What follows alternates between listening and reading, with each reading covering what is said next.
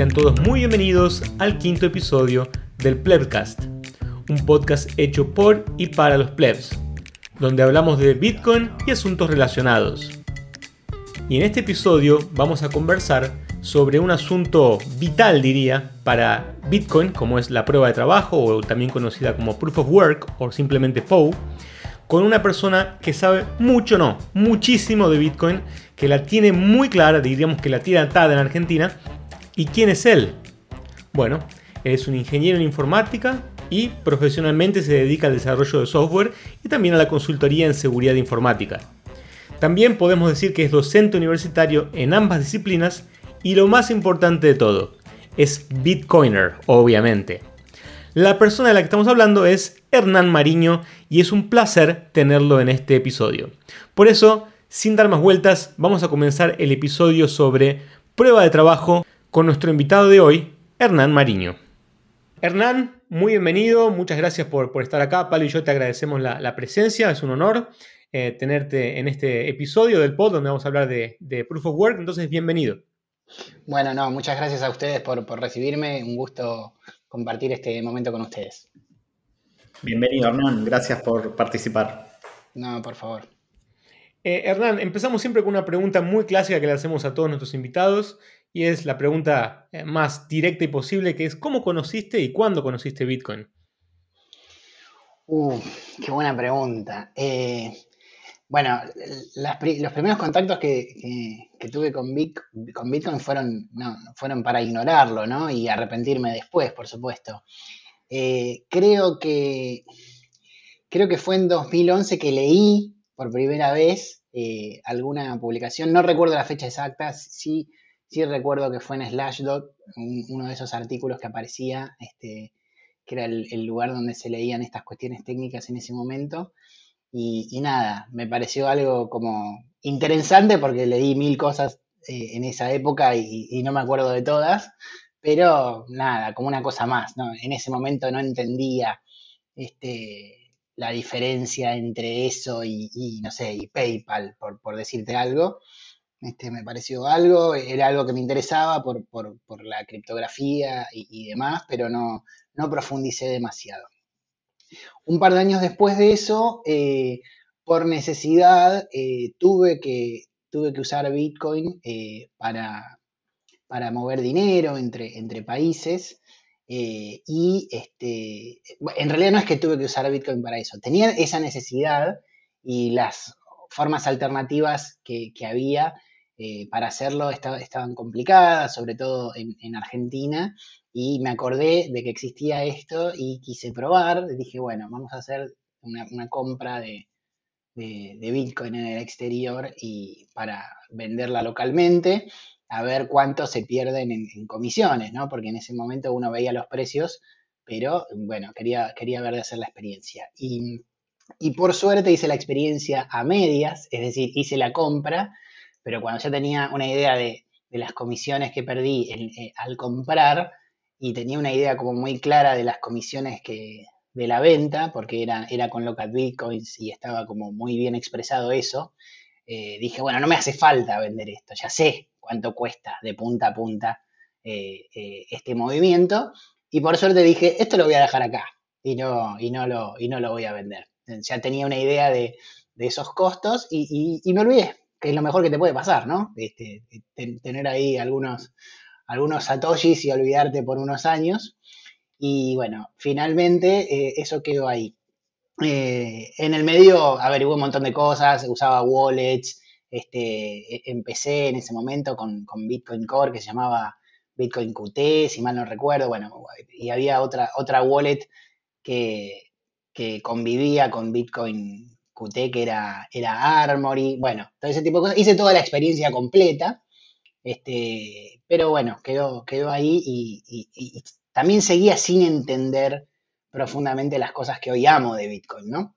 Y bueno, y nada, finalmente unos años después, gracias a un amigo que me empezó a charlar y empezó a decir y demás, me empezó a contar como el background que tenía que ver más con la tecnología económica, ¿sí? Y no tanto informática, y ahí me empezó a cerrar y dije, che, esto está bueno. Y bueno, ahí ya empecé a caer por la madriguera y bueno, así que esa es más o menos un resumen de mi historia. Excelente. Sabes que con Palio venimos entrevistando varias personas y siempre hacemos esta pregunta y creo que la gran mayoría responde más o menos algo en esa línea. O sea, de que en el primer principio lo ignoraron, después se dieron cuenta de lo que habían ignorado y en fin. Entonces es una historia muy clásica, ¿no? Es muy interesante cómo a la mayoría nos pasa el mismo proceso, seguimos el mismo camino. Eh, Sí, es increíble como todos seguimos, o sea, la mayoría siguió el mismo camino. O sea, es impresionante. Y bueno, por algo estamos reunidos acá. Tal vez otros caminos posibles no terminaron en cierta pasión por Bitcoin que por ahí nosotros compartimos. Totalmente, es así.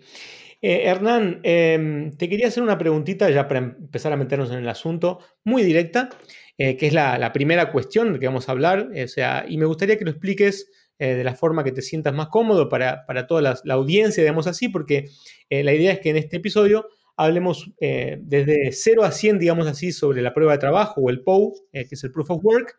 Entonces, la idea es que definas de la forma que te parezca a vos qué es el PoW o qué es la prueba de trabajo, qué es el Proof of Work, que es lo mismo, ¿no? Pero hay personas que lo escuchan en español o en inglés, en fin. ¿Qué es la prueba de trabajo para vos? Bueno, la prueba de trabajo es una forma de demostrarle a terceros que uno hizo un esfuerzo, ¿sí? Por lograr algo y ese esfuerzo es fácilmente verificable por cualquiera, ¿sí? O sea, el esfuerzo está en quien hace ese trabajo, pero la verificación es trivial, no requiere de ese esfuerzo. Eso es clave, las dos cosas son claves, pero me parece que la segunda no está tan clara a partir de su nombre y que es importante mencionarla, ¿no?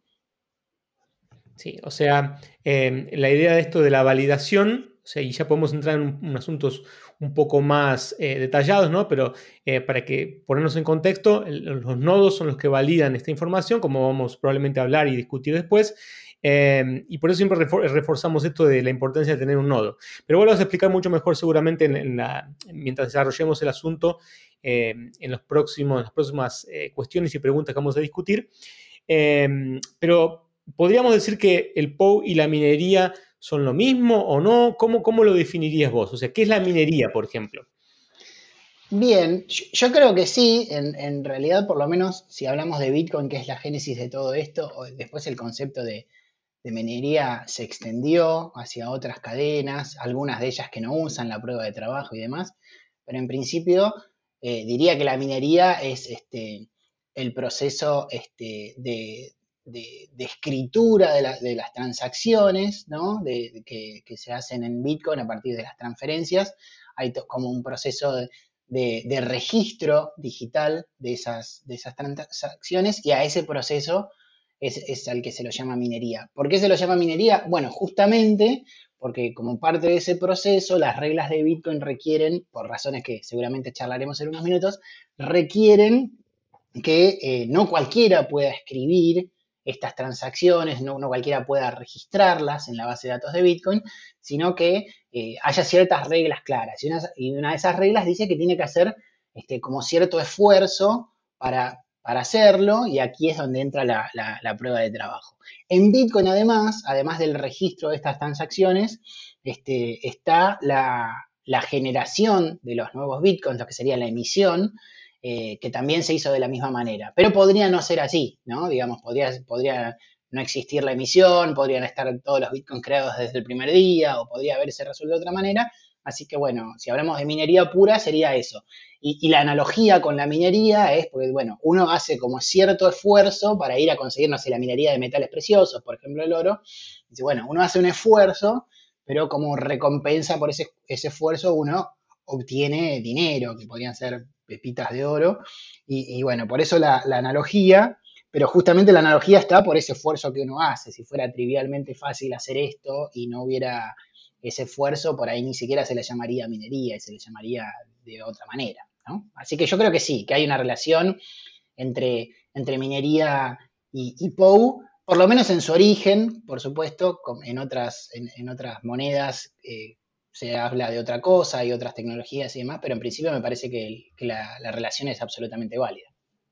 Excelente. Y sabés que justamente comentando ese ejemplo que das, que es el más clásico de la minería de oro, está claro, creo que visualmente, la parte del trabajo que hay que realizar para extraer el oro y etcétera.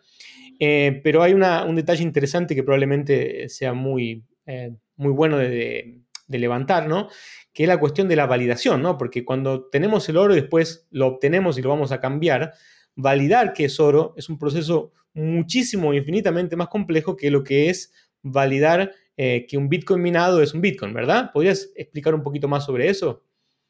Sí, por supuesto. Las comparaciones de Bitcoin y el oro son muchas. En ese sentido, a mí me parece que Bitcoin es una mejor forma de oro en muchísimos sentidos, tal vez en alguno no, pero en la gran mayoría de ellos sí. Y uno tiene que ver con eso, ¿no? O sea, verificar la pureza del oro, o si es oro o no es oro, y ese tipo de cosas, trae un montón de complicaciones que requiere a expertos y un montón de cosas que en el caso de Bitcoin no ocurre, es trivialmente sencillo hacerlo, basta con tener el software adecuado, eso alcanza para saber que lo que uno está recibiendo es Bitcoin y es 100% genuino. Además, en el caso de Bitcoin, y a diferencia del oro, no hay distintos niveles de pureza, donde puede tener parcialmente oro y puede estar diluido con otras cosas. Bueno, todo ese tipo de cosas no existen. Hay, por supuesto, algunas personas que se aprovechan de la ignorancia técnica de algunos y montan ciertas estafas y demás, pero eso no es algo inherente a Bitcoin, es más culpa de las personas no preparadas o que se están metiendo en algo que no conocen y que pueden ser víctimas de algún engaño, pero en realidad con el software adecuado y con saber 3 o 4 cosas muy sencillas de aprender sobre cómo manejarse, es imposible que te engañen y que te den otra cosa que no sea Bitcoin como si lo fuera. Sí, sí, total. Ese era el punto justamente. Ahora, déjame hacerte otra pregunta para ya introducir un poco más el asunto y meternos un poco más dentro de esta madriguera hermosa, diría, que es el PoW, que en mi opinión es el corazón o el alma de Bitcoin. Y en fin, en definitiva creo que de muchas criptomonedas, a pesar de que las otras criptomonedas, como ya sabemos, no se comparan en nada a Bitcoin, nunca van a hacer nada y no van a llegar a nada, por los motivos que probablemente vamos a llegar como conclusión después de este episodio. Pero la cuestión que te quería preguntar es, ¿qué es el consenso en Bitcoin y cómo se relaciona con el PoW o con la prueba de trabajo? O sea, ¿qué es el consenso? ¿Podrías explicar un poquito en eso y por qué se necesita? ¿Por qué se necesita un consenso? Bueno, tal vez sea la respuesta más larga de todo este pod, pero ahí vamos. Bitcoin, cuando se creó, trató de resolver varios problemas. Algunos problemas que estaban deseosos de ser solucionados por décadas, ¿no? Siempre había como una idea de crear dinero. En el movimiento cypherpunk había como una idea de crear dinero electrónico o que tenga una base criptográfica, pero había algunas dificultades. Y las dificultades tenían que ver con varias cosas. Había una cosa que se llama el problema del doble gasto, que después por ahí podemos profundizar, pero básicamente es que nadie gaste 2 veces el mismo dinero. Y si lo tengo que explicar de manera súper sencilla, lo que puedo decir es esto. Y voy a tratar de que sea fácil de entender para todos, ¿no? Aunque no tengan conocimientos muy técnicos. Si mi dinero electrónico fuera un archivo o algo que yo tengo, ¿sí? No importa qué tan complicada sea la estructura interna de ese archivo o de esos datos, ¿sí? No importa qué tan sofisticada sea, es trivialmente fácil de copiar. Entonces uno podría falsificar dinero con un esfuerzo prácticamente nulo, tanto como hacer copiar y pegar o copiar en el sistema de archivos de su compu. Uno podría tener una copia perfecta de esa cosa compleja y estaría efectivamente fabricando dinero. Entonces, esa no es la forma de crear dinero. Entonces, eso se sabe y se sabe hace muchísimo. Entonces, todas las ideas que había alrededor de hacer una especie de dinero digital como Bitcoin, se sabía que no podían ir por ese camino y que la solución estaba por el lado de que ese dinero no exista como tal, como algo que uno posee, por más que sea digital y no físico, sino que exista como un registro en una base de datos, ¿no? Si uno, imagínense que, no sé, que en el mundo hubiera un solo banco y donde todo el mundo tuviera cuenta en ese banco, que me perdonen por comparar a Bitcoin como un banco, pero es por un minuto nomás.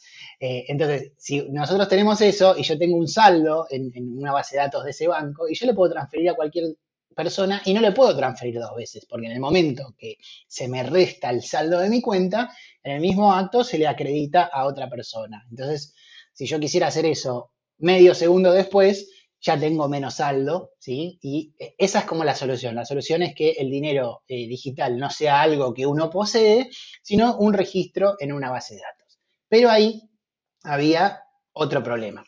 El problema es quién es el dueño de esa base de datos, ¿sí? Y quién puede escribir ahí.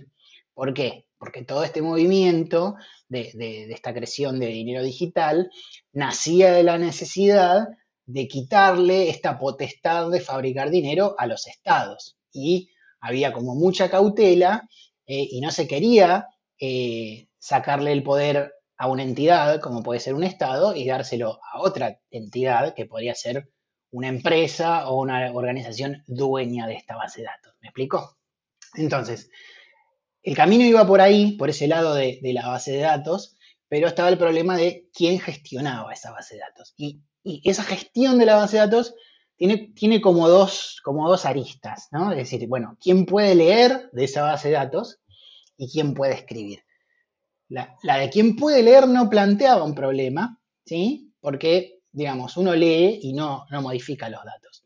De hecho, es importante que haya muchas copias de esa base de datos para que no se destruyan, para hacerlo inconfiscable, tiene un montón de beneficios que haya múltiples copias de esa base de datos y que muchas personas o entidades podamos leer esos datos.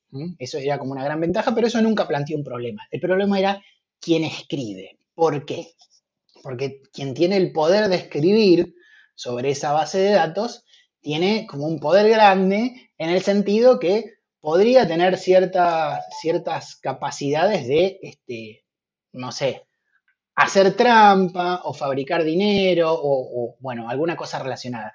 ¿Qué puede hacer quien escribe? Depende un poco de las reglas de esa moneda. Si quieren, por ahí en un rato podemos hablar de Bitcoin o qué se podría hacer en Bitcoin si Bitcoin no funcionara como funciona.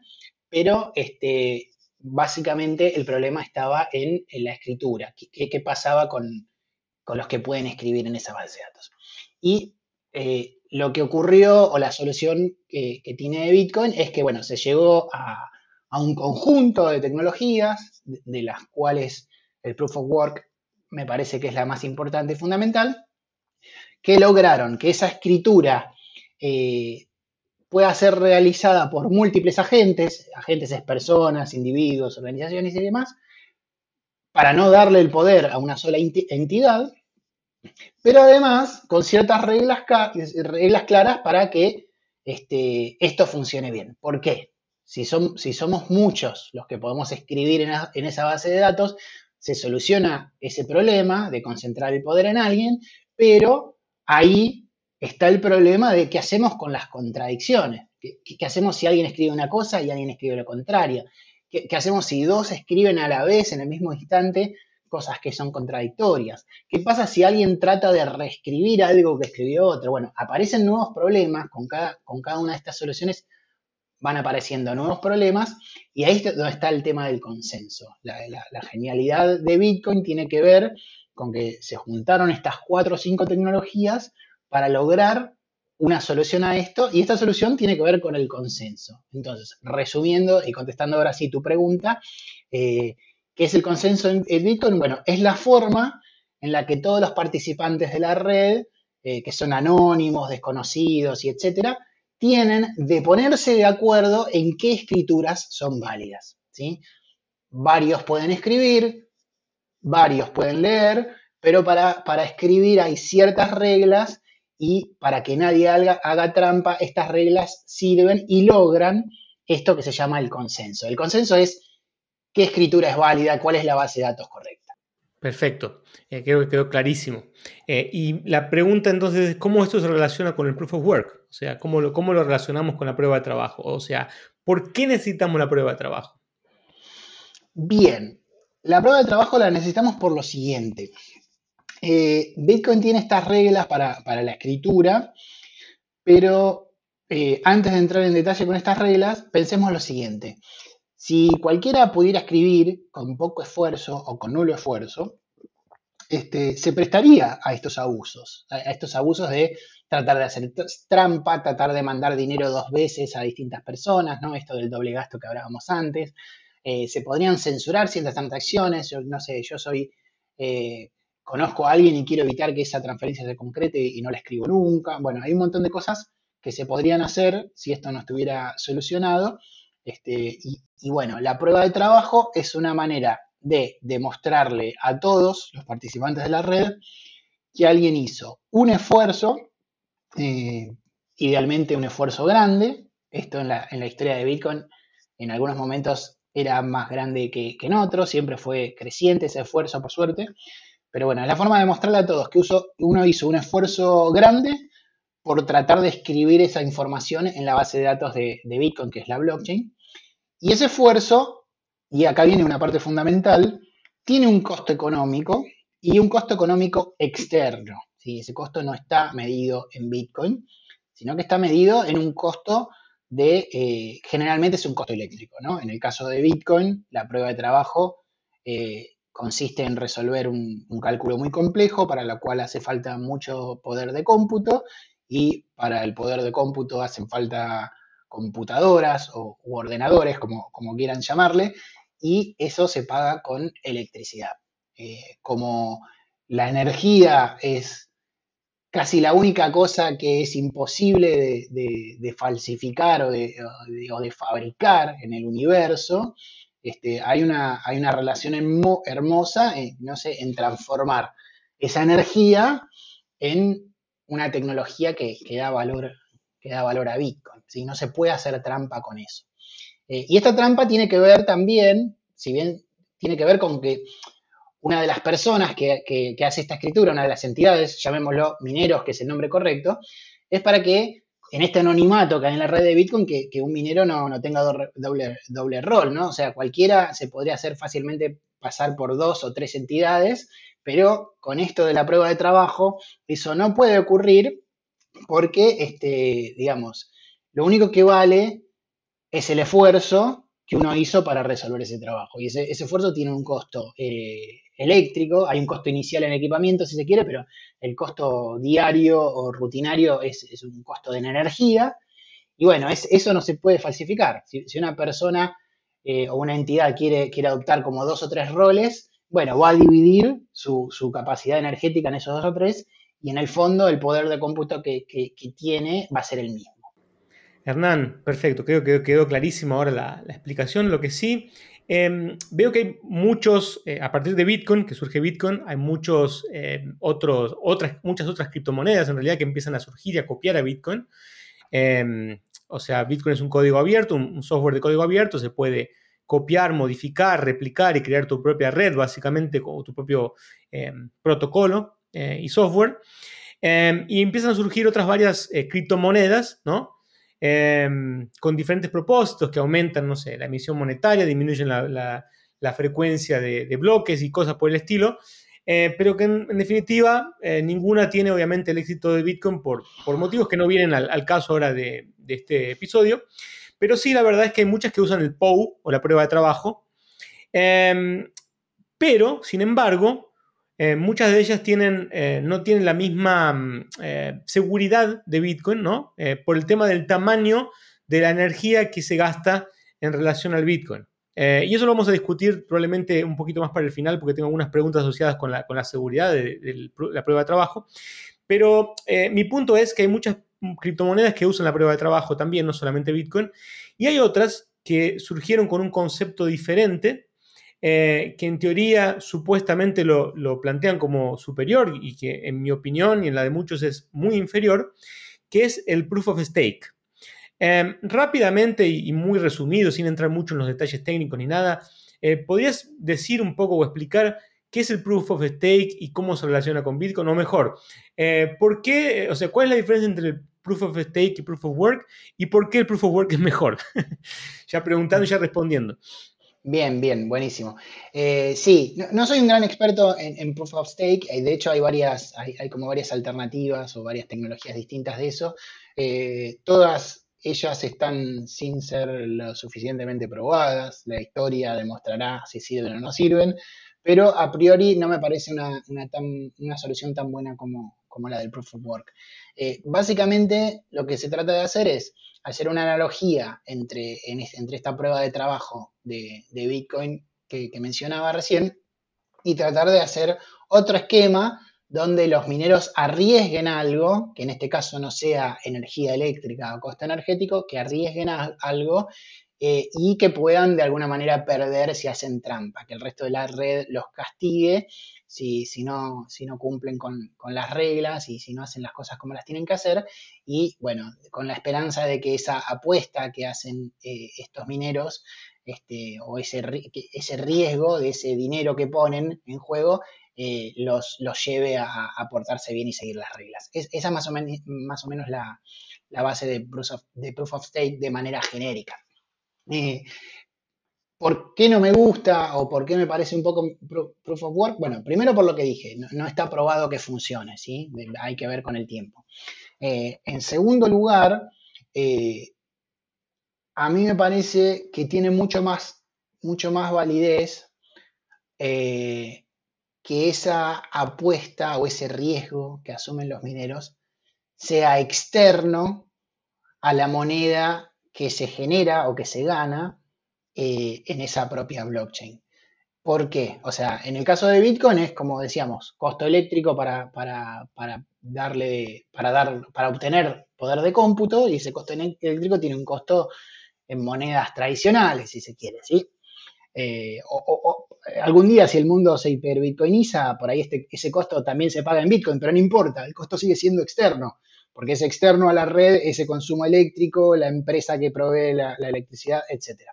Entonces, el hecho de que sea externo, externo a lo que uno arriesga y interna la recompensa, que sería los bitcoins que se llevan los mineros por escribir las transacciones, o mismo los bitcoins nuevos que se generan, lo hace mucho mejor que una apuesta interna. Supongamos que en otra blockchain, por ejemplo, los que quieren tener el rol de mineros, lo que hacen es, bueno, pongo la moneda, ¿sí? Pongo la moneda propia de esa blockchain, de alguna manera bloqueada en alguna especie de contrato o de lo que sea, un mecanismo propio definido por esa blockchain, para que ese dinero deje de ser mío por un tiempo, hasta que la red acepte bueno, que yo me comporté bien y que no hice nada malo.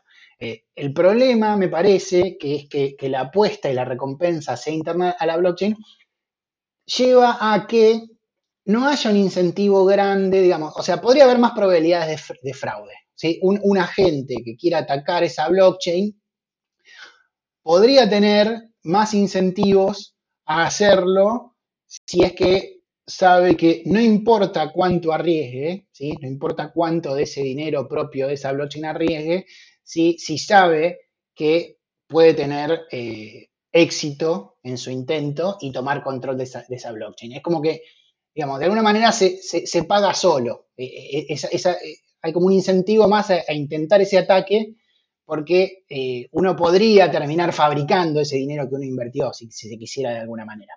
Entonces, si bien esto podría pasar con un dinero externo, como podría ser en el caso de Bitcoin, digamos que uno tiene otra forma de dinero que paga electricidad y demás, me parece que hay como un límite a eso, ¿sí?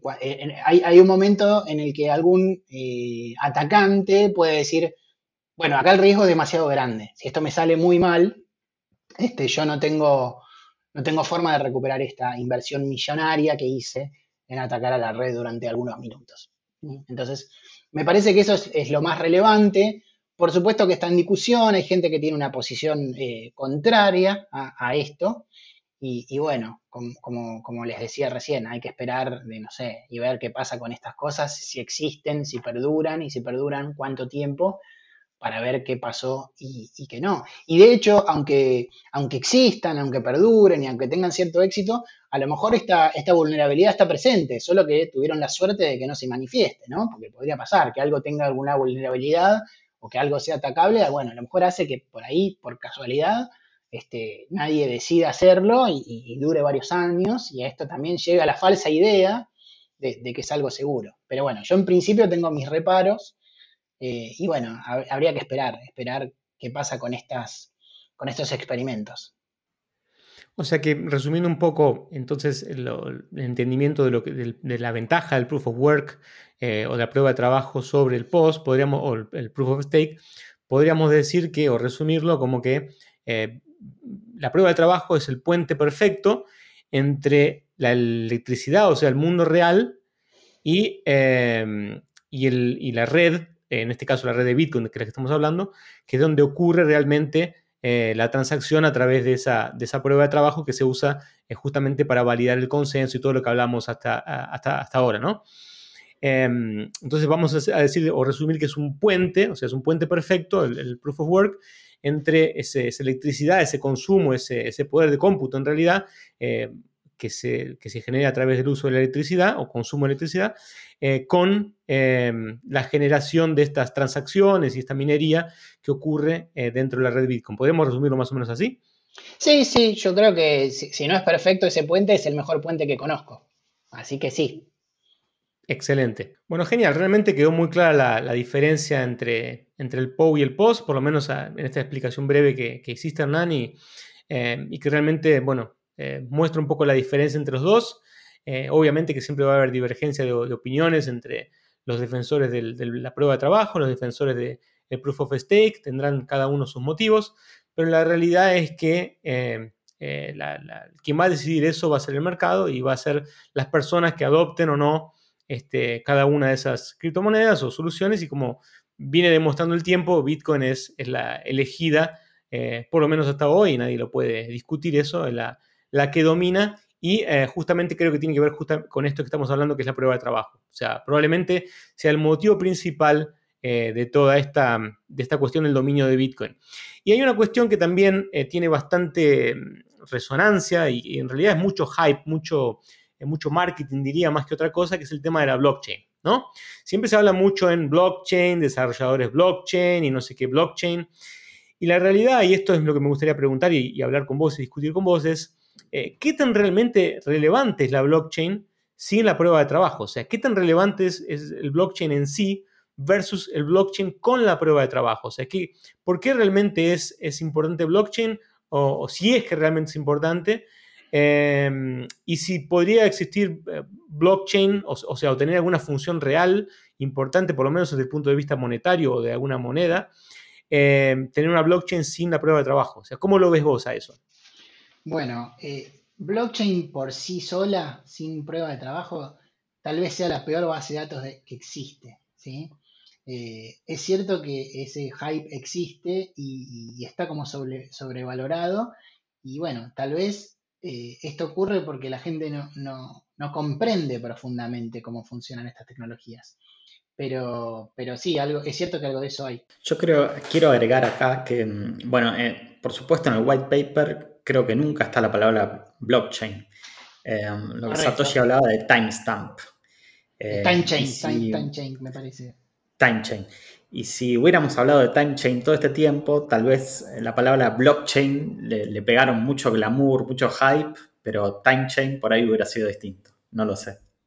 Sí, puede ser. Pero bueno, continuando con la respuesta un poco, nada, blockchain por sí sola no es demasiado útil. La clave y lo que hace que muchas características que muchas personas le asignan a blockchain, en realidad son características propias de la prueba de trabajo combinada con blockchain. Por ejemplo, eh, las blockchain tienen como la fama de ser, de que no se pueden cambiar, ¿no? De que no se puede alterar el pasado, que no se puede reescribir la historia. Y esto es solo cierto si es difícil cambiar el pasado. Y lo que hace difícil cambiar el pasado es la prueba de trabajo, porque cada escritura que se hace en la blockchain, en el caso de Bitcoin es un bloque, lo que llamamos bloque a cada una de esas escrituras, y que en el caso de Bitcoin son más o menos cada 10 minutos, tiene una carga de trabajo importante con su costo eléctrico asociado, y eso hace que si alguno quiere o intenta reescribir el pasado, tenga que asumir el costo eléctrico que sea igual o superador al costo de cada uno de esos bloques. Y eso es lo que hace imposible que la historia se reescriba en la blockchain de Bitcoin. Pero lo que defiende esa imposibilidad de ser escrita es la prueba de trabajo, no blockchain por sí sola. Así que sí, es cierto que algo de eso hay. O sea que podríamos decir que no es que no se pueda cambiar el pasado o reescribir la blockchain, sino que existe un costo asociado con eso que hace impracticable realizar ese cambio, ¿correcto? Sí, correcto, correcto. Hay un costo asociado con eso que nada, en el caso de Bitcoin, que es la mejor blockchain que hay y la más segura, es un costo monstruoso, ¿sí? Así que eso es lo que le da seguridad a Bitcoin. En otras blockchain, en algunas altcoins que son como copias de Bitcoin, es trivialmente sencillo o barato pagar este costo de reescribir el pasado, y reescribir el pasado es un ataque, digamos, ¿no? Uno cuando reescribe el pasado puede deshacer transacciones o puede efectuar ese doble gasto, ¿no? Porque supongamos que yo estoy pagando por un bien o por un servicio y la persona que me entrega ese bien ve que queda escrita la transacción en la blockchain y me entrega el bien, ¿no? Entonces, si yo después de eso tengo el poder de reescribir el pasado de las transacciones, puedo deshacer esa escritura y hacer que ese dinero quede en mi poder y me quede con el dinero y con el bien. O pagarle a un tercero por un segundo bien y con el mismo dinero obtener dos cosas. Ese sería el riesgo de reescribir el pasado. Bueno, en casi todas las blockchains que no son Bitcoin es bastante sencillo y barato de lograr esto, pero entonces lo que le da seguridad a Bitcoin es justamente la prueba de trabajo, no la blockchain en sí. Excelente, quedó clarísimo. Bueno, me parece que ahora estamos en un momento ideal para entrar un poco en esta madriguera de la prueba de trabajo y entender un poco cómo funciona justamente la prueba de trabajo en Bitcoin, un poco más en detalle, digamos así. O sea, si dijimos que la prueba de trabajo está asociada con la minería, prácticamente, digamos, son casi que sinónimos, de cierta forma, y dijimos que la minería es el proceso por el cual se gasta recursos computacionales y energía para poder descubrir el próximo bloque, ¿no? En el cual van a haber ciertas transacciones, y los mineros que aportan ese poder de cómputo y esa energía eventualmente van a ganar o van a obtener los réditos de eso, que sería las fees o las comisiones de las transacciones, más en este momento, por lo menos por ahora, la recompensa, que son los nuevos bitcoins minados, que de hecho es así como se generan los bitcoins. El punto ahora es cómo funciona la prueba de trabajo en ese sentido. O sea, cómo es técnicamente que se crea un bloque o que se colocan transacciones en un bloque. Claro que no podemos entrar en el detalle de todo, pero ¿cómo es esta generación y cómo hacemos para generar esta blockchain? O sea, estos bloques unidos unos a los otros y crear esta suerte de inmutabilidad. ¿Podrías empezar a describir un poco ese proceso de cómo funciona? Sí, como no, por supuesto. Como les decía hace un rato, cualquiera puede escribir en la blockchain de Bitcoin, pero para ganarse ese derecho a escribir y también para organizarse un poco, lo que tiene que hacer esa persona que quiere escribir es ganar una competencia. En el caso de Bitcoin hay una competencia que más o menos cada 10 minutos se resuelve y comienza una nueva. Y esa competencia tiene que ver con resolver un desafío matemático, ¿sí? Para resolver ese desafío matemático, a ver, voy a tratar de explicarlo en los términos más sencillos posibles. Después, por ahí podemos dar más detalles, pero en principio imaginen, no sé, que yo tengo una ecuación matemática que digo, bueno, x más 3 igual 5.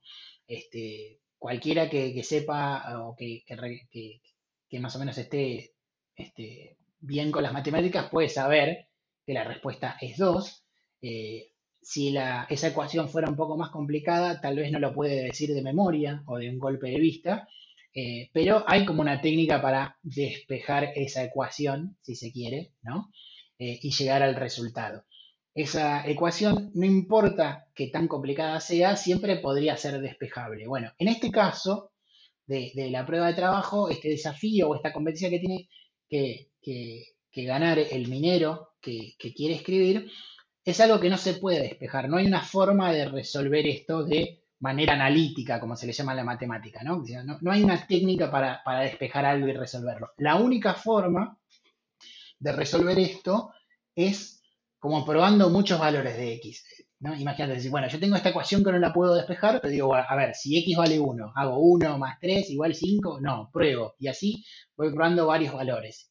Idealmente millones de valores, miles de millones de valores. Bueno, si tengo suerte, tarde o temprano voy a encontrar uno de esos numeritos que yo probé por prueba y error que va a resolver esa ecuación y voy a tener la suerte de haberlo encontrado. Para hacer esa prueba de miles de millones de numeritos, necesito nada, poder de cómputo, porque no importa qué tan potente sea mi computadora o mis equipos, si son más potentes lo voy a resolver más rápido, si son menos potentes voy a tardar más, pero esa cantidad de pruebas que yo tengo que hacer, no puedo evitarla. O sea, puedo tener suerte y resolverla antes, pero bueno, la estadística me defiende. A largo plazo, la estadística dice que voy a tener que hacer una cantidad de intentos que es muy grande y que me va a llevar cierto tiempo. Como está demostrado que matemáticamente no hay otra forma de resolver esto más que probando con todos estos números, queda demostrado que la única forma de que una persona haya podido resolver esto es habiendo dedicado tiempo, poder de cómputo y costo eléctrico. No hay otra forma de hacerlo. Por otra parte, y acá volvemos a lo que mencionábamos hace un rato, una vez que yo encontré ese número, suponete que yo le digo al mundo, bueno, x vale 2, es trivialmente sencillo para cualquiera hacer 2 más 3 y verificar que eso vale 5. Y eso se hace en un solo acto, no necesito millones de pruebas, ¿sí? Por ahí lo difícil era encontrar ese número, pero es trivialmente fácil y no tiene prácticamente costo la verificación. Y así es más o menos como funciona. Los mineros hacen ese esfuerzo por encontrar ese numerito, y una vez que lo encuentran, lo comunican al mundo y todos pueden ver que ese número es genuino, que este minero no está intentando hacer trampa y se sabe, por cómo funciona, que evidentemente tiene que haber hecho un trabajo para haber llegado a esta solución.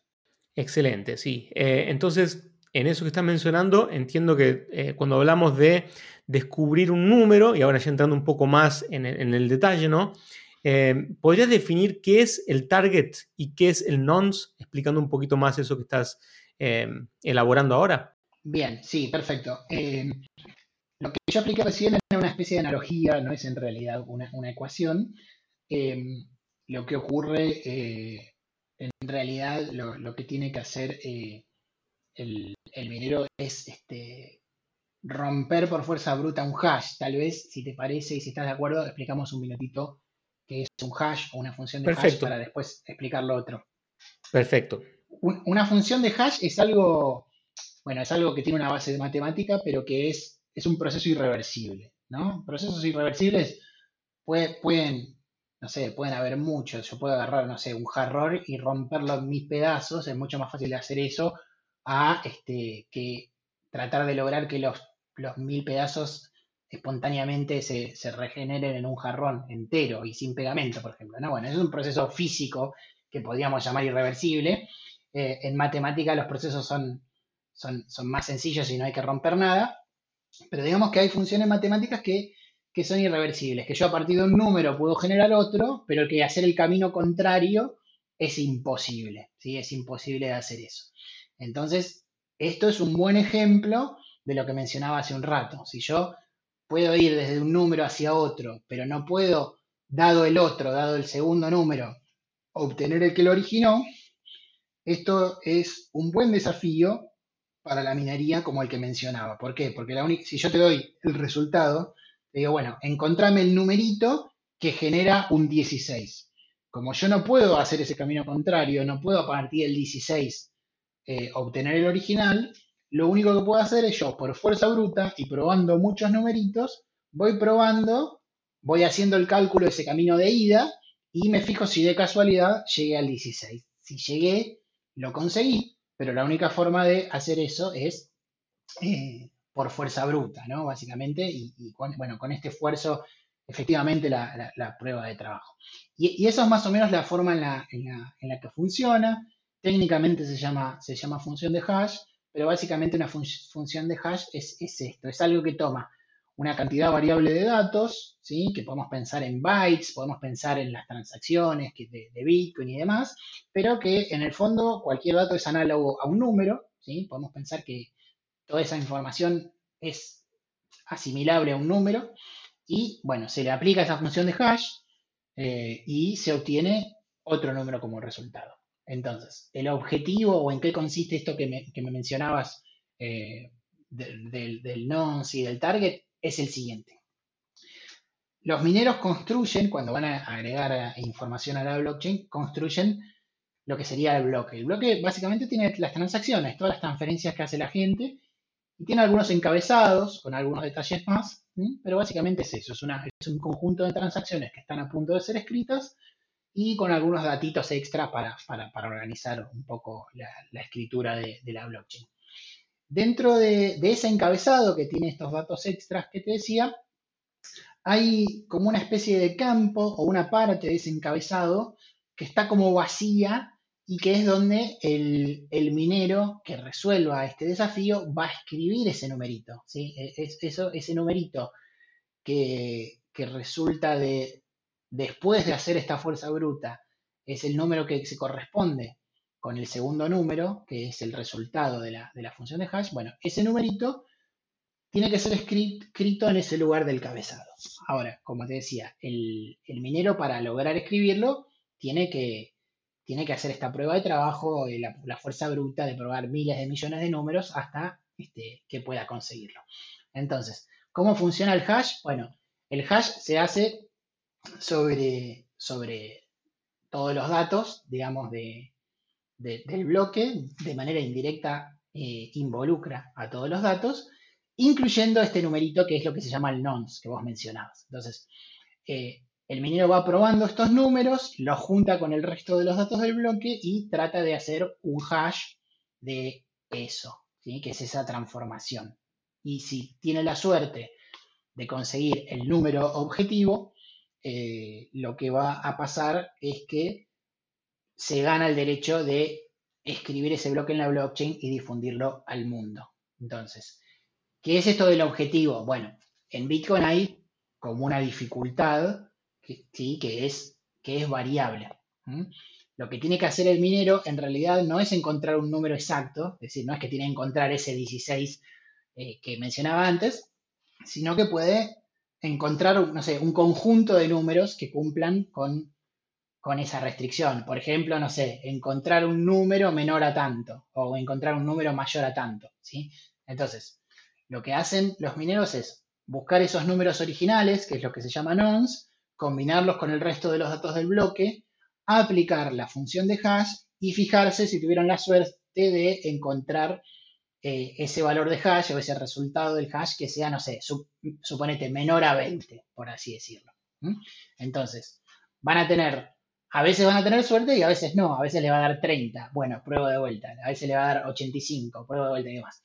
Después de un tiempo y después de hacer millones de pruebas, van a poder encontrar un número que sea menor a ese número objetivo y, bueno, va a quedar claro que ganó esa competencia. Entonces, lo que hace el minero es escribir en ese campo, en ese hueco que quedaban en los encabezados del bloque, escribe el número que encontró, ¿sí? Y lo difunde. Cualquiera en la red puede verificar fácilmente eso. ¿Por qué? Porque agarra el bloque y hace lo mismo que ese minero hizo miles de millones de veces. Nada más que el resto lo hacen una sola vez. Toman ese encabezado del bloque, toman el nonce, toman el resto de los datos, aplican la función de hash una sola vez, que es algo que se ejecuta rapidísimo y sin mucho costo, y verifica que el resultado de esa función de hash cumpla con las reglas de esta competencia, ¿no? Con ese objetivo de ese numerito, que sea menor a tanto o mayor a tanto o lo que sea. Así que estas reglas se cambian cada tanto, no sé si querés que hablemos de eso, pero en principio me parece que esto explica lo que preguntás. Sí, perfecto. Yo inclusive sí quiero que hablemos, pero antes quería hacer un comentario y medio que una pregunta de confirmación. Entonces podríamos decir básicamente que los mineros forman el bloque, ¿no? Los datos del bloque van a ser permanentes y lo que va cambiando, lo que va alterando para intentar encontrar ese objetivo, ese target o un target menor a ese valor, es el nonce. O sea, el nonce es el número justamente que va variando para ir cambiando el resultado del hash y que consecuentemente consigan intentar adivinar, si se quiere, un número menor al target propuesto por la red en ese momento, ¿correcto? Sí, es correcto, básicamente así funciona.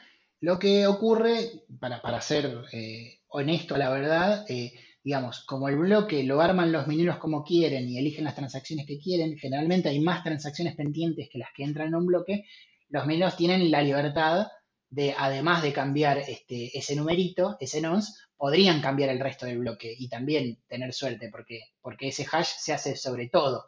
Entonces, podrían cambiar otra cosa y dejar este número fijo, lo que pasa es que eso les lleva más tiempo. Y como es una competencia, una carrera que todos quieren ganar, es más sencillo modificar ese numerito que modificar todo lo demás. Pero en principio sí, es como decir. De hecho, a veces ocurre que los mineros probaron todos los números posibles. O sea, ese espacio que hay en el encabezado para escribir el nonce o este numerito, a veces tiene un límite, hay una cantidad de números que se pueden representar ahí. A veces los mineros prueban todos los números posibles y ninguno puede resolver ese desafío de encontrar un número menor a tanto. Y bueno, el truco que hacen los mineros ahí es, bueno, cambian un poco el resto, porque evidentemente ese número no existe, y entonces cambian un poco el resto, cambian las transacciones o cambian un poquito la fecha, le ponen un segundo más tarde a la fecha del bloque o algún truco de esos, y ahí vuelven a probar. Hernán, esto entonces me lleva a preguntarte, ¿qué es el ajuste de dificultad y cómo afecta esto al PoW? Bueno, bien. Yo recién mencioné que cada 10 minutos se cambiaban las reglas. Eso no es correcto, digamos. Las reglas son las mismas, pero lo que se cambia es la dificultad de resolver este desafío. ¿Por qué? Yo puedo hacer más difícil de resolver este desafío o más fácil dependiendo de ese objetivo o de ese target que mencionábamos, ¿no? Si yo digo, a ver, no es lo mismo decir, bueno, encuentro un número menor a 20 que encuentre un número menor a 2.000 millones, ¿sí? Porque hay más números menores a 2.000 millones, estamos asumiendo que arrancamos de cero, ¿no? Estoy simplificando el proceso para que se entienda. Entonces, entre 0 y 20 hay menos números que entre 0 y 2.000 millones. Entonces, digamos, es como que es más fácil de resolver este desafío con las mismas reglas si cambiamos ese objetivo. Y de hecho, esto ocurre en Bitcoin y hay procesos que se dan cada tanto tiempo, no se dan cada 10 minutos estos cambios de objetivo, y a ese cambio se lo llama, no sé, ajuste de dificultad. ¿En qué consiste esto? Bueno, la red de Bitcoin está preparada o está diseñada como para que haya un bloque nuevo cada 10 minutos, más o menos que las escrituras de esos datos en la blockchain sean cada 10 minutos. Ahora bien, esto depende de la dificultad. Depende de dos cosas. Depende de la dificultad, es decir, el número objetivo. Si yo quiero encontrar un número menor a otro y el objetivo es más grande, bueno, es más fácil de resolver. Y si el número es más chico, es más difícil de resolver. También podríamos hacerlo con número mayor. No quiero entrar en los detalles, pero digamos, es lo mismo, digamos. Entonces, yo puedo hacer más fácil o más difícil este desafío, ¿sí? Eso es lo que llamamos dificultad. Pero lo que no se puede controlar es la cantidad de gente o el poder de cómputo que está abocado a resolver esta competencia. Eso depende de los mineros, de la gente que se integre en la red, del poder de cómputo, del hardware, de la cantidad de energía eléctrica destinada. Depende de muchas cosas que no pueden ser controladas por Bitcoin, ¿sí? Entonces, el objetivo es que haya un bloque cada 10 minutos, pero como depende de dos cosas, una externa a Bitcoin, que es esta, es la cantidad de mineros y poder de cómputo, y otra interna, que es la dificultad se ajusta cada tanto para que en promedio los bloques salgan cada 10 minutos. Y pongo un ejemplo por si no se entendió. Supónganse que Bitcoin está funcionando bien con un bloque cada 10 minutos. Es decir, que cada 10 minutos algún minero del mundo resuelve este desafío. Y no sé, de un día para el otro aparece un minero nuevo, ¿sí? Un lunes a la mañana prende sus equipos y es un minero monstruoso que duplica la capacidad de cómputo de la red de Bitcoin entera, ¿sí? Ese minero solo tiene tanto poder de cómputo como todo lo que existía hasta el momento. Bueno, si eso ocurriera, lo que va a pasar es que los bloques, en vez de salir cada 10 minutos, saldrían cada 5 minutos. Y como Bitcoin, por diseño, pretende que esos bloques sean cada 10 minutos, si esta situación no se corrigiera, bueno, Bitcoin no funcionaría bien, entre comillas, ¿no? Entonces, este ajuste de dificultad se, se logra o se ejecuta para tratar de llegar a esos 10 minutos de tiempo promedio. Entonces, ¿cómo se hace? Y se hace más difícil. Si hay el doble de poder de cómputo en la red de Bitcoin, te hago ese desafío el doble de difícil, ¿sí? Te achico el número para que sea más difícil que la red encuentre la respuesta y listo. Entonces, más o menos, la dificultad se va ajustando. También podría pasar al revés, de hecho pasó hace poco con la migración de los mineros chinos, que se están mudando de lugar y dejaron de minar por algunos días. Lo que podía hacer es que la cantidad de poder de cómputo de la red de Bitcoin baje. ¿Por qué? Porque alguno apaga los equipos, porque alguno en su ciudad o su país el costo eléctrico no le justifica, digamos, pierde dinero minando Bitcoin. Por diversas razones puede ser que el poder de cómputo baje.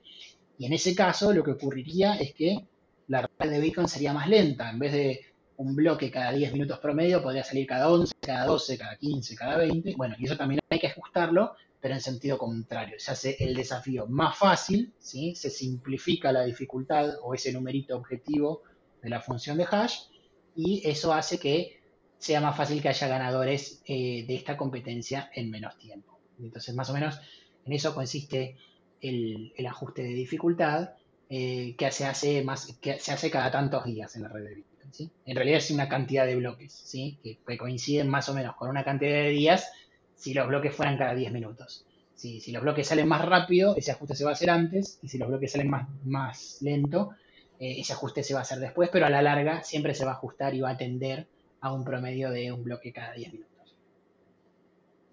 Exacto, son 2016 bloques, exactamente. Así es. Estoy viendo acá el gráfico de la tasa total de hash rate y la dificultad ha descendido en 4 o 5, o sea, en un gran porcentaje, en 4 o 5 ocasiones nada más. La más grande de todas fue la última de esta de la minería china.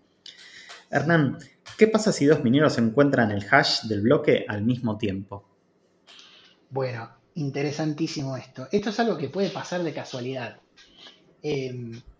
No solo al mismo tiempo, puede ser que lo hagan con algunos segundos de diferencia, pero esto tarda en propagarse de la red de Bitcoin. Como mencionábamos hace un rato, la red de Bitcoin está compuesta por otros participantes que no son mineros, de manera genérica se les llama nodos, que son los que verifican que los mineros no hagan trampa, que nadie haga trampa y que todas las reglas se sigan. Entonces, pero quienes reciben esto, sean nodos comunes o mineros, bueno, pueden tardar unos segundos en enterarse. Si un minero resuelve un nuevo bloque, puede tardar algunos segundos o minutos tal vez en enterarse. Y podría pasar que dos mineros en simultáneo o casi en simultáneo encuentren una solución a este desafío. Es más, es probable que esa solución sea distinta, porque como dijimos, hay varios numeritos que pueden cumplir con el objetivo. Entonces, ahí la red tiene un protocolo, es decir, un conjunto de reglas de funcionamiento para ver qué se hace con esto, porque es algo que puede pasar, estadísticamente pasa, y es algo genuino, digamos, no se trata de ningún ataque ni de nada raro. Entonces, lo que ocurre es lo siguiente. Supongamos que hay dos mineros que resolver un bloque quiere decir ganar esta competencia, más o menos al mismo tiempo. Lo que hacen los nodos de la red, incluyendo otros mineros, es recibir esos dos bloques y los guardan, digamos. Es como que todavía no saben cuál de esos dos bloques va a ser el que se termine imponiendo, pero es como que toman nota de ambos, ¿sí? Los memorizan ambos.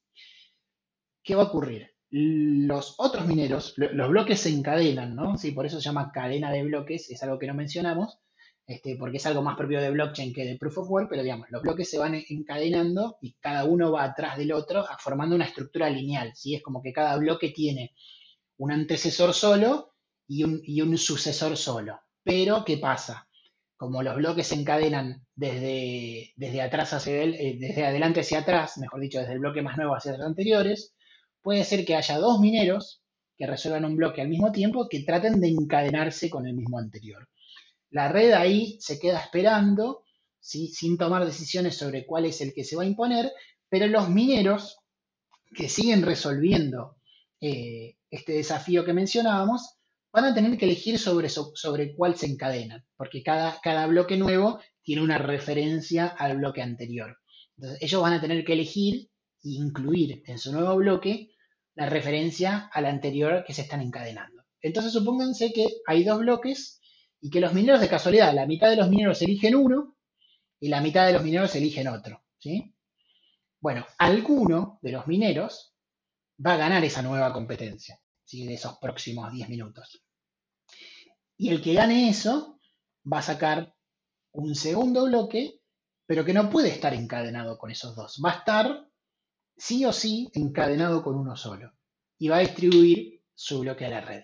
Entonces lo que va a ocurrir ahí es que toda la red va a ver que hay una especie de bifurcación temporaria en la cadena de bloques, donde por una de las ramas tiene un solo bloque y por la otra tiene dos. Bueno, lo que dice las reglas de Bitcoin es que la red tiene que considerar como válida a la cadena que tenga más prueba de trabajo acumulada, que podemos resumirlo a la cadena más larga, ¿sí? No es estrictamente la más larga, hay una sutileza ahí, pero para simplificar digamos que sí. Entonces tengo una cadena con dos bloques y tengo una cadena con uno y bueno, gana la cadena con dos bloques y es la cadena válida. Entonces los nodos es como que descartan ese otro bloque y se quedan con esa cadena que volvió a ser una estructura lineal ordenada con un sucesor y un antecesor y así se sigue trabajando. Excelente, la verdad que quedó muy muy claro.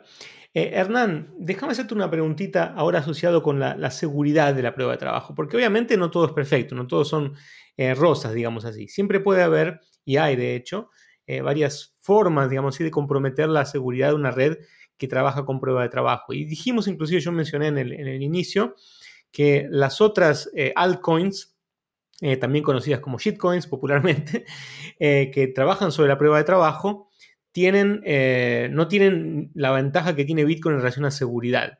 Y me gustaría entrar en una pregunta que es el ataque más común posible, o en realidad imposible de cierta forma en Bitcoin, pero sí en otras altcoins, que es el ataque de 51%. Me gustaría que expliques un poquito qué es ese ataque, cómo funciona y cuál es digamos, la posibilidad real de que eso ocurra en Bitcoin, en la red Bitcoin, porque ya sabemos que, o tal vez sepan, ¿no? Que existe en otras redes o existió, pero en Bitcoin en sí, ¿cuál es la probabilidad que ese ataque ocurra y cuáles serían las consecuencias si eso pasa?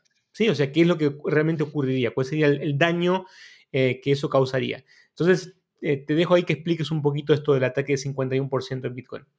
Bueno, perfecto. Es una muy buena pregunta para enganchar con la anterior. Lo que describí recién es el proceso natural que tiene la red como para dirimir estas posibles cadenas alternativas que se dan momentáneamente y como parte natural del proceso. Pero, ¿qué ocurriría si una persona, una entidad o un minero muy poderoso decide hacer trampa, ¿no? ¿Qué pasa si alguien quiere, no sé, reescribir el pasado, es decir, retroceder en la blockchain y escribir bloques anteriores al actual, con el objetivo de hacer alguno de los ataques que mencionábamos antes, del doble gasto, por ejemplo? Bueno, ¿qué factibilidad o qué posibilidad tiene un atacante de hacer eso? Bueno, para hacer esto, y aprovechando este funcionamiento de las reglas que recién mencioné, lo que podría hacer un atacante es decir, bueno, si yo quiero reescribir el pasado, lo que tendría que, supónganse que quiero reescribir los últimos 3 bloques. O sea, no solo quiero sacar un bloque nuevo, sino que tengo que, no sé, quiero borrar dos bloques anteriores, ¿sí? Y para borrarlos no se puede borrar, pero lo que puedo hacer es reemplazarlo por otros bloques míos. Entonces, el objetivo del atacante ahí es lograr producir tres bloques seguidos, encadenados entre sí, antes de que cualquier otro minero saque un bloque, ¿sí? Entonces, lo que va a hacer es, quien quiera reescribir el pasado para hacer alguna maldad, en vez de encadenarse con el último bloque, va a encadenarse con el último que quiera dejar como válido, ¿sí? Entonces, en vez de encadenarse con el último, con el penúltimo, con el antepenúltimo, bueno, va a retroceder tanto como quiera.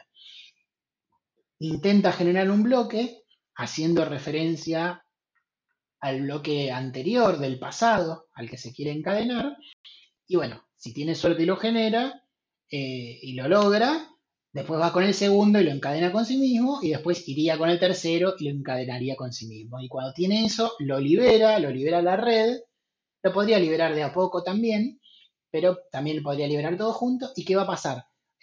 Alguien va a ver que le llegan de golpe tres bloques encadenados a un bloque anterior, y por el otro lado, por la otra rama, que era la genuina, la original, bueno, va a tener dos bloques. Las propias reglas de Bitcoin o de estas monedas alternativas que copian a Bitcoin dicen que la cadena de más poder de trabajo, o la más larga para simplificar, es la que vale. Y bueno, como tengo tres bloques por acá y dos por allá, todos descartarían esos dos y tomarían como válidos estos tres. Entonces, efectivamente se reescribiría el pasado, desaparecerían algunas transacciones y serían reemplazadas por las que este minero atacante ponga en sus nuevos bloques.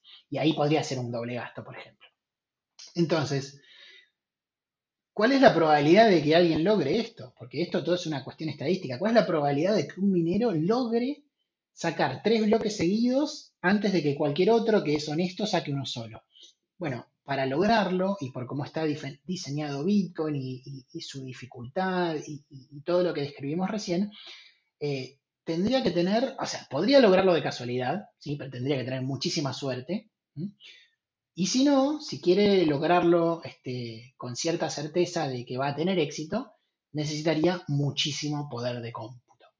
Por ejemplo, volviendo al ejemplo anterior, que es imposible que ocurra en Bitcoin, pero supongamos que aparece un minero de un día para el otro que tiene un 50% del poder de cómputo de la red. O sea, de un día para el otro duplica el poder de cómputo de la red y la mitad la tiene él. Estadísticamente y a largo plazo, ese minero va a conseguir resolver la mitad de los bloques, ¿sí? De cada dos bloques de Bitcoin que salga, uno va a ser de él y el otro se va a repartir entre el resto, ¿sí? Bueno, si este minero, que tuviera exactamente el 50% del poder de cómputo, quisiera hacer este ataque, no podría, ¿sí? Porque tiene como la misma chance de sacar un bloque que el resto de la red. Entonces, si quisiera hacer un ataque de sacar tres seguidos, estadísticamente perdería, no puede hacerlo con certeza, no puede concretar este ataque de manera exitosa. Al tener mucho poder de cómputo, esa casualidad o esa suerte que mencionaba, bueno, tiene más chances de lograrlo por suerte, ¿sí? Pero no es algo que a largo plazo puede sostener. Ahora bien, si este atacante tuviera más del 50% del poder de cómputo de la red, supongamos el 51%, como se dice siempre, estadísticamente va a generar más de la mitad de los bloques, ¿sí? De cada 100 bloques va a generar 51. Entonces, si esta persona atacante, este minero atacante, quiere ganarle a la red y reescribir el pasado y tiene 51 de cada 100 bloques, él va a sacar, no sé, cada 100 bloques va a haber 51 de él y 49 del resto, ¿no? Y si él elige reescribir el pasado, a la larga va a ganar esta carrera. No es que la va a ganar en 30 minutos ni en 2 horas, puede tardar varios días en hacer esto, pero como siempre saca uno o dos bloques de ventaja con respecto a los demás, en el fondo se dice que controla la cadena y que puede hacer lo que quiere. Puede llevarle mucho tiempo, pero siempre le va a ganar al resto porque tiene más poder de cómputo. Ese sería un ataque del 51%.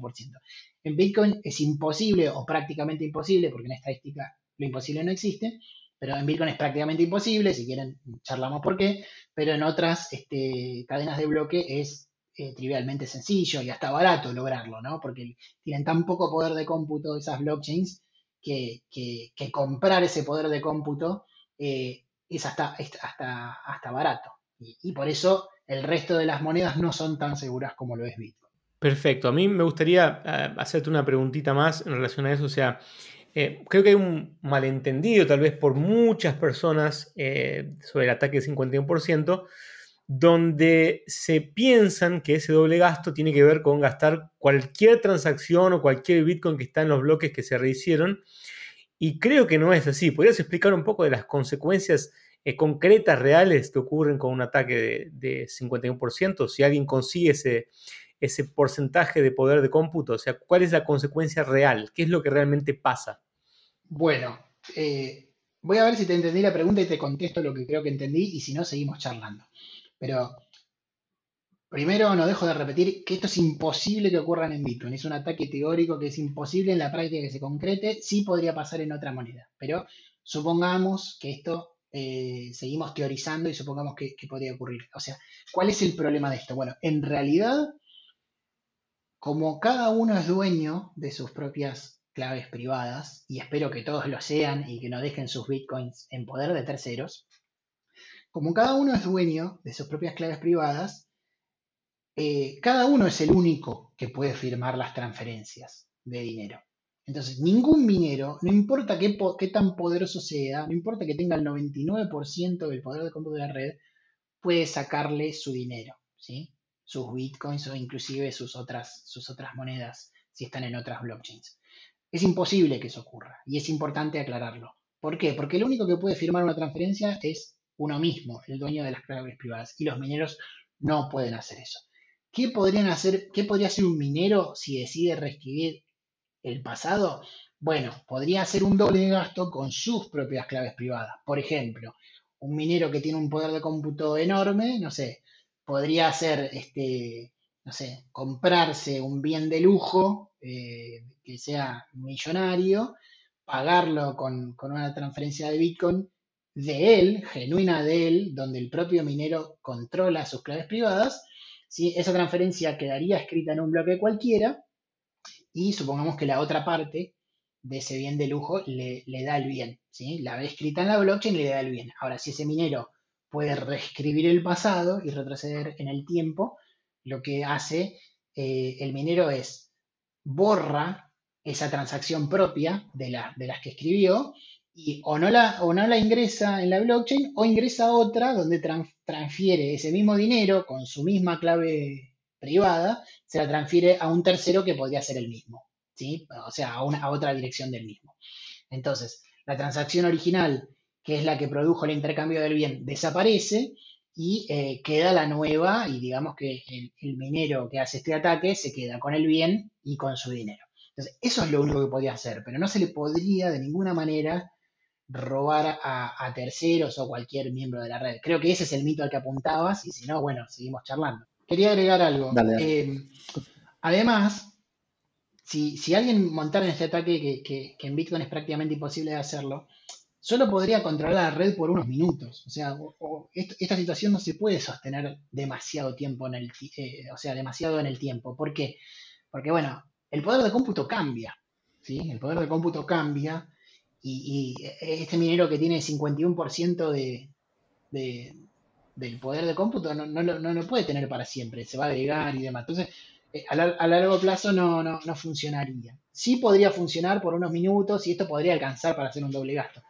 Pero hablando de los incentivos, y no sé si tu pregunta iba para ese lado o no, pero para terminar la pregunta anterior, o sea, es imposible que una entidad tenga el 50% del poder de cómputo de la red de Bitcoin, pero aún así, si la tuviera, la inversión sería tan multimillonaria, la inversión que hay alrededor de eso, que la recompensa buscada con ese ataque tendría que ser monstruosa. Y como los mineros son los que más pierden si Bitcoin deja de tener valor, imagínense que un ataque de este tipo se concretara, Bitcoin de golpe se desplomaría, dejaría de tener todas las cosas buenas que tienen y el precio se hundiría, y los propios mineros son los que perderían. Y el que más perdería sería el propio minero que monta este ataque, porque además del inmenso costo eléctrico del ataque, tiene que tener una inversión inicial en hardware que es monstruosa y nadie haría. Yo siempre tengo una frase que repito en estos escenarios que es: nadie rompe su juguete favorito a propósito, por lo menos, ¿sí? Entonces,